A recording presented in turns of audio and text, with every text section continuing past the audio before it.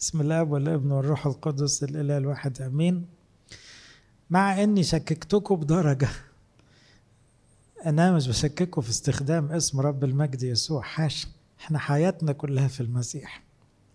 لكن كيف تكون الحياة في المسيح؟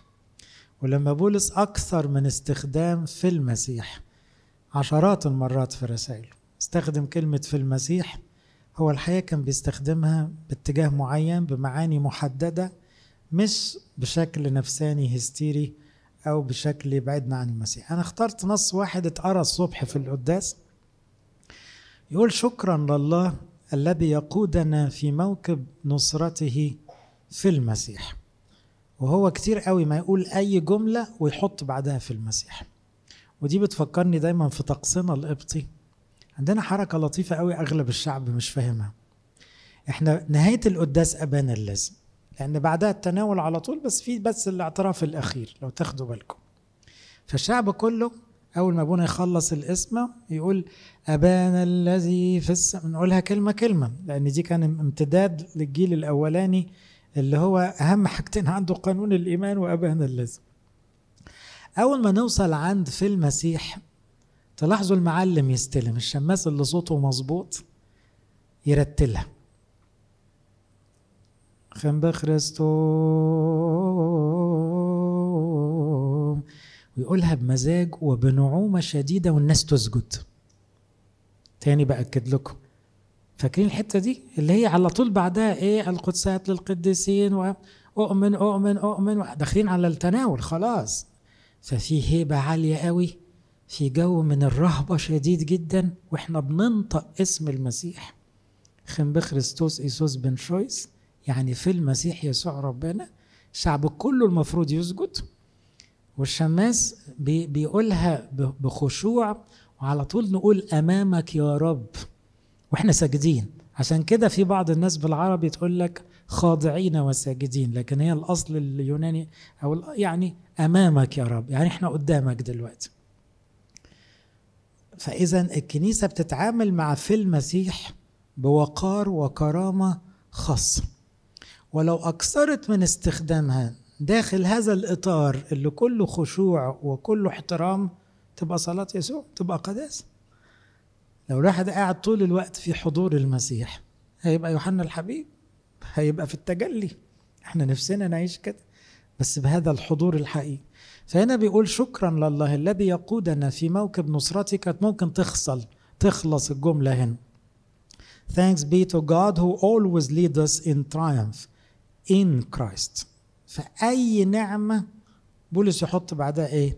in Christ. فهو الراجل ده معلم، الراجل ده لاهوتي، الراجل ده بيقول لنا أي عطية صالحة خدناها في المسيح.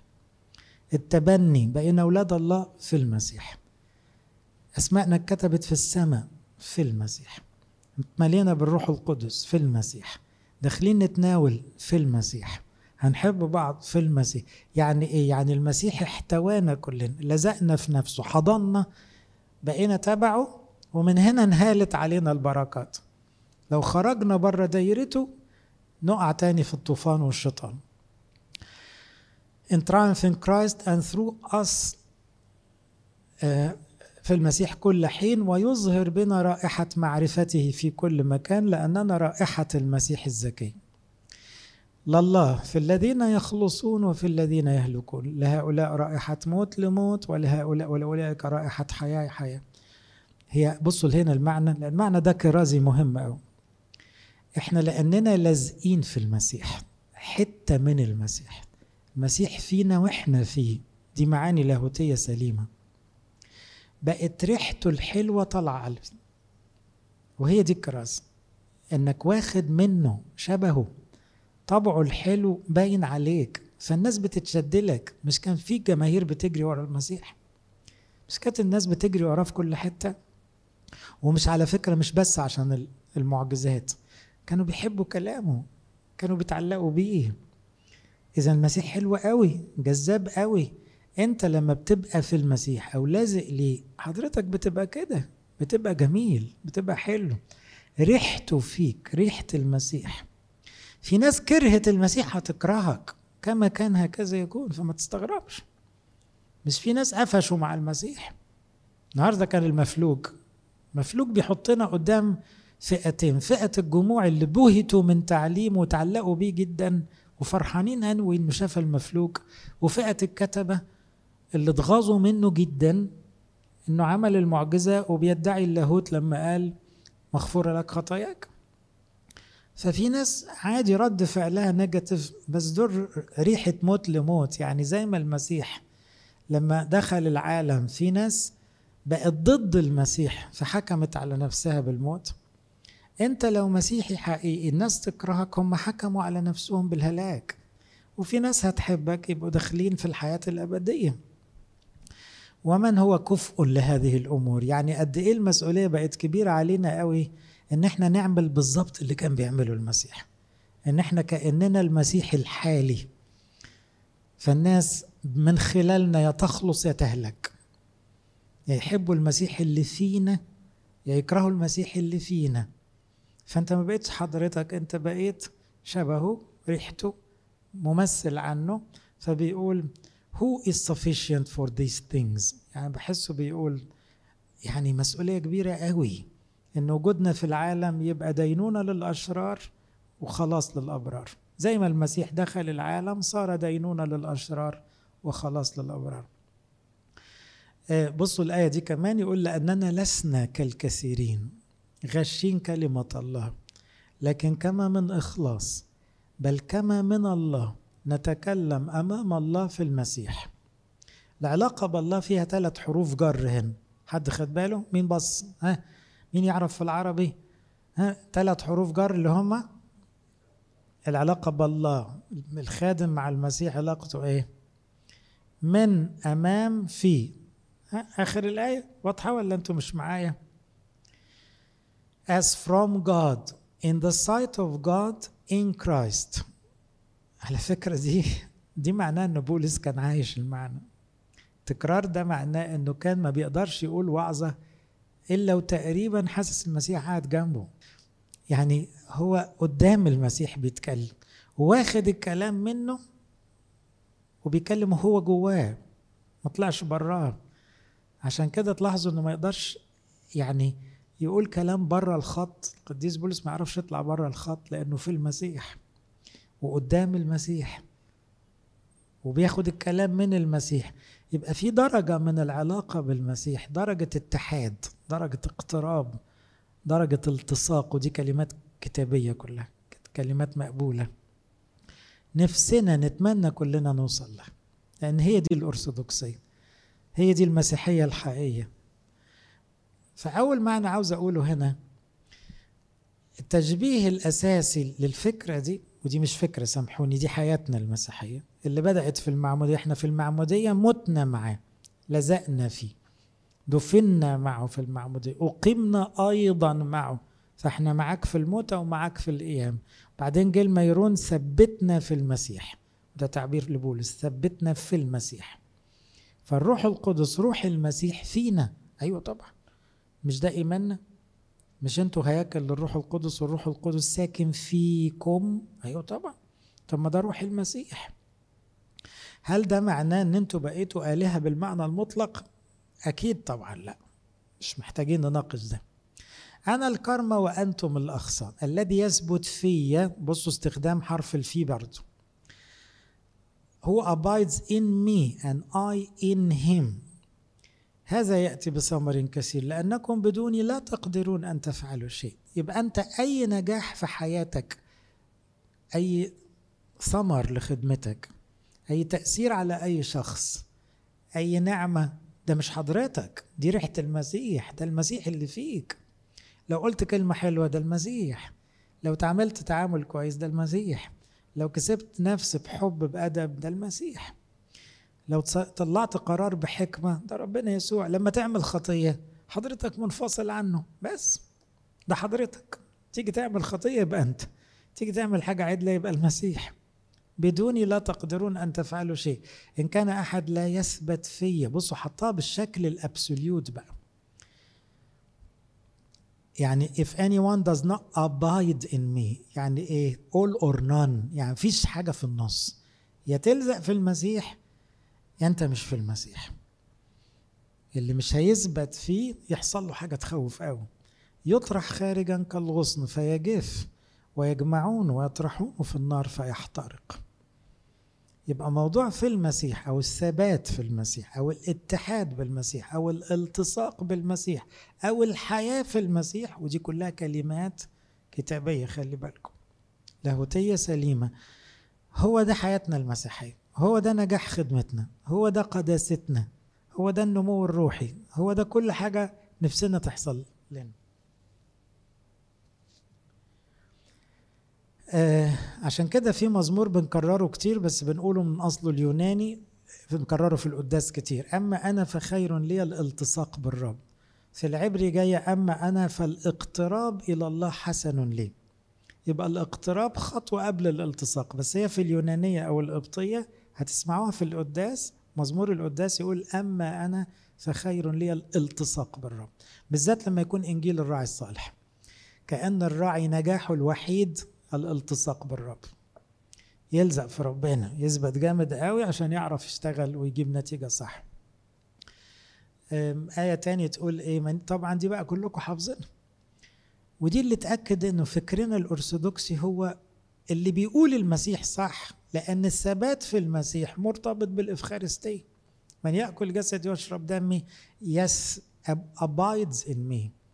يبقى اللي شرحه في يوحنا 15 كملوا بالإفخارستية.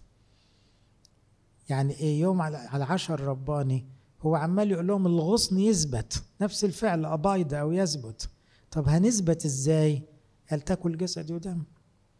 يبقى الموضوع مش ترتيلة وفكرة ومزاج وشعور، لا، فيه فعل حقيقي بنسميه في لغتنا سرائري معجزي، نعمة كبيرة قوي بيقدمها المسيح. تاكل جسد ودمه abides in me and I in him.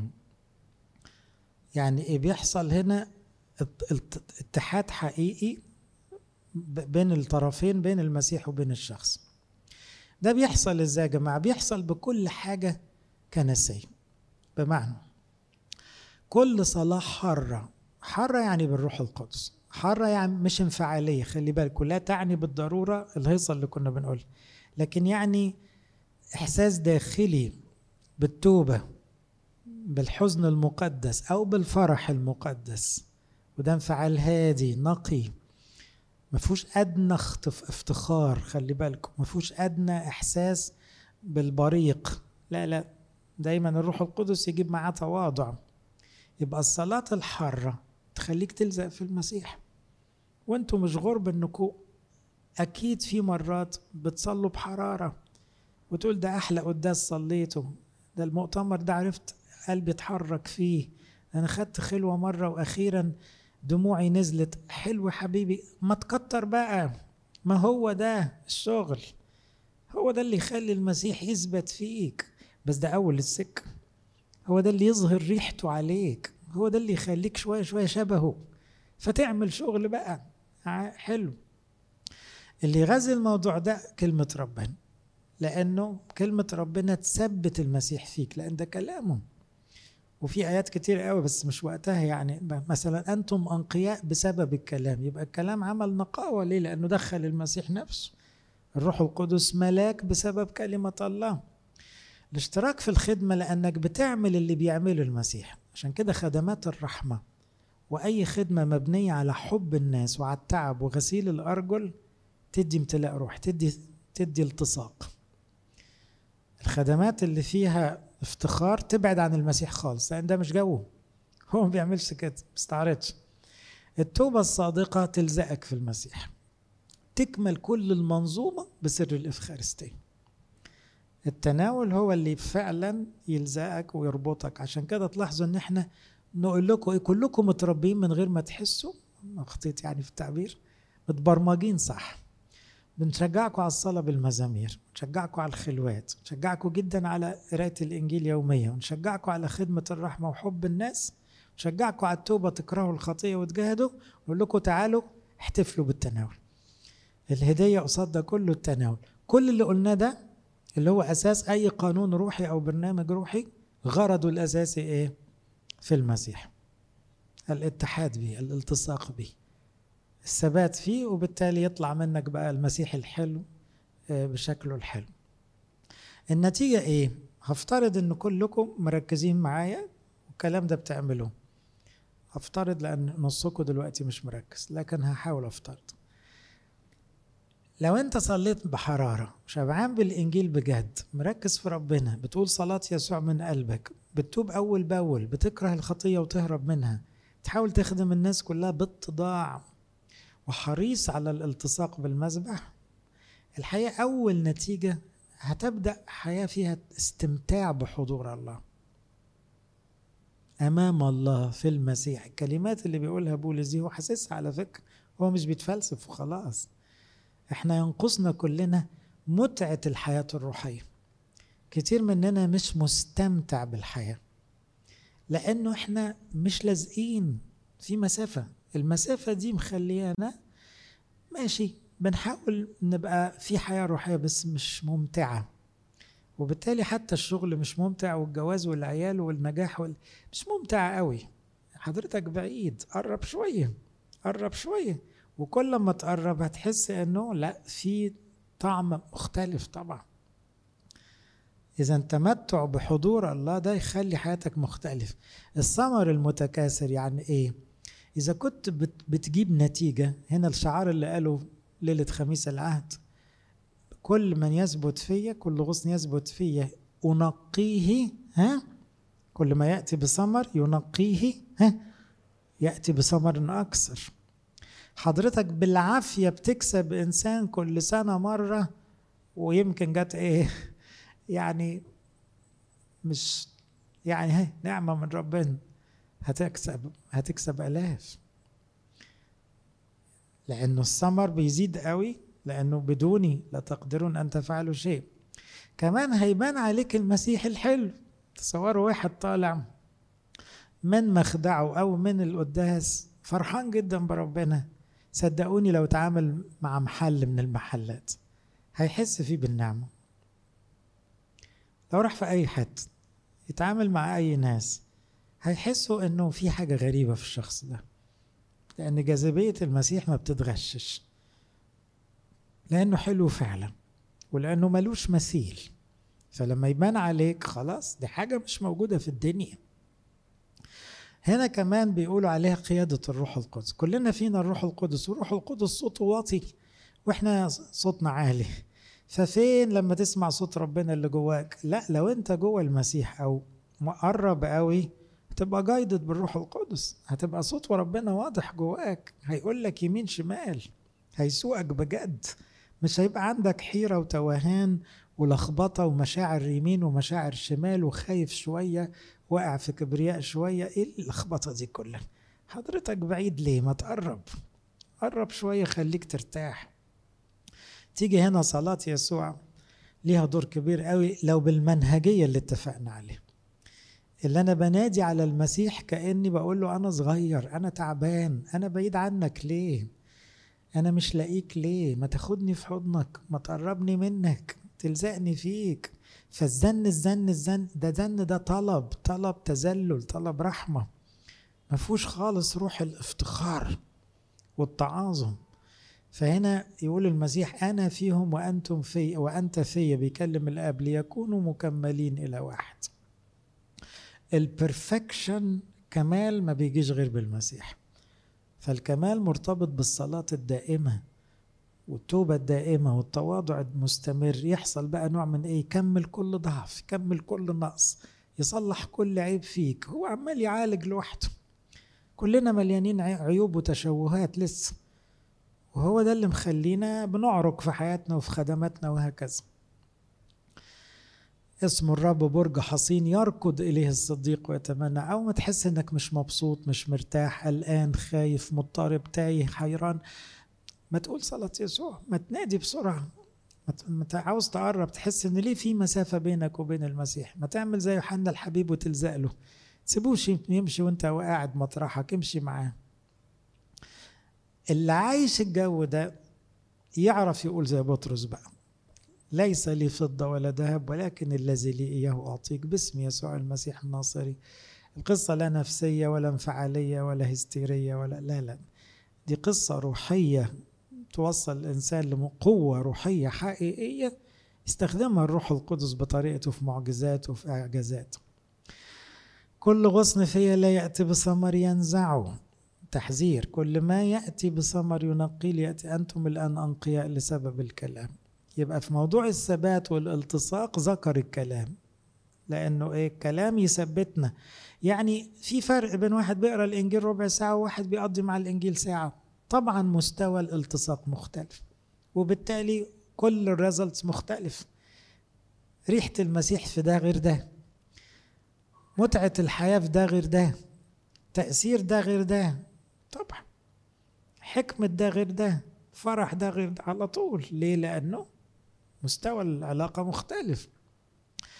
كما أن الغصن لا يقدر أن يأتي بثمر من ذاته إن لم يثبت في الكرمة، كذلك أنتم أيضا إن لم تثبتوا فيه. هنا كأن التحذير بيقول لنا تخليكوا دايما خايفين من حكاية الجفاف اللي يحصل، إن الغصن ينشف. يعني إيه؟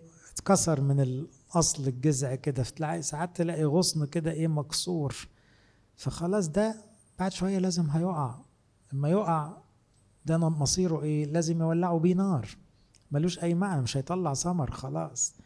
إنما الغصن المصحصح اللي لازق هو ده اللي بيطلع الثمر، وتلاقيه دلدل كده إيه، عنقود عنب ولا زيتون ولا واتيفر، لأنه لازق مظبوط. كمان هنا احذروا من حرب التشكيك في الروحانية أو الرسالة. يعني إيه؟ الشيطان يشككنا في حاجتين، جونا الروحي ده يقول لك ده مش هو ده الروحانية، جو بتاعك كئيب. لا، هو مش كئيب، ده جو فيه صدق، طوبى للحزانة الآن لأنهم يتحزون. أو يشككك في رسالتك، أنت هتعمل إيه؟ ما مالكش لازمة. لا، أنت مشغول تتملي بالروح عشان يبقى لك رسالة في المسيح. أخيرا أنا أقول نفس المعنى على كلمة الخليقة الجديدة. إن كان أحد في المسيح if anyone is in Christ، ده استخدام آخر للكلمة. He is a new creation. New creation يعني حاجة كده مختلفة خالص. يعني تصور إنك أنت نفسك لما تدخل في المسيح قوي، تلزق فيه قوي، تزود العيار الروحي قوي، تشبع بربنا قوي، أنت هتتبدل. أنت هيبان عليك شخص فرق كبير عن قديمك. ما تحبش تجرب ده؟ طبعا أنا عارف إن دي أصلها المعمودية وفرق ما بين الإنسان العتيق والإنسان الجديد، لكن هي كمان هي تتحقق في حياتك طول ما أنت بتجاهد.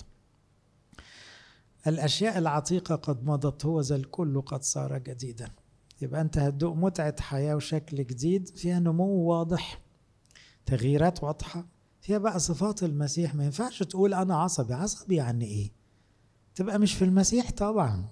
المسيح وديع، بتعصبش. أنا خواف. ليه بتقول كده؟ في حاجة ناقصة كبيرة قوي، ما ينفعش. مفروض إنك لما تلزق في المسيح الخوف ينتهي، يفضل الخوف المقدس. ده مفيد مش مضر. فتبقى دي مؤشرات. طول ما لسه في قلق شديد وخوف شديد وزعل كتير لا، يبقى لسه في مسافة كبيرة ملهاش تفسير غير كده. الخليقة الجديدة تخليك قادر تحب الناس كلها، مستحمل الناس كلها، تخليك فرحان وعايش فعلا في سلام داخلي، مستمتع بكل شيء في حياتك. لإلهنا كل مجد وكرامة إلى الأبد، آمين.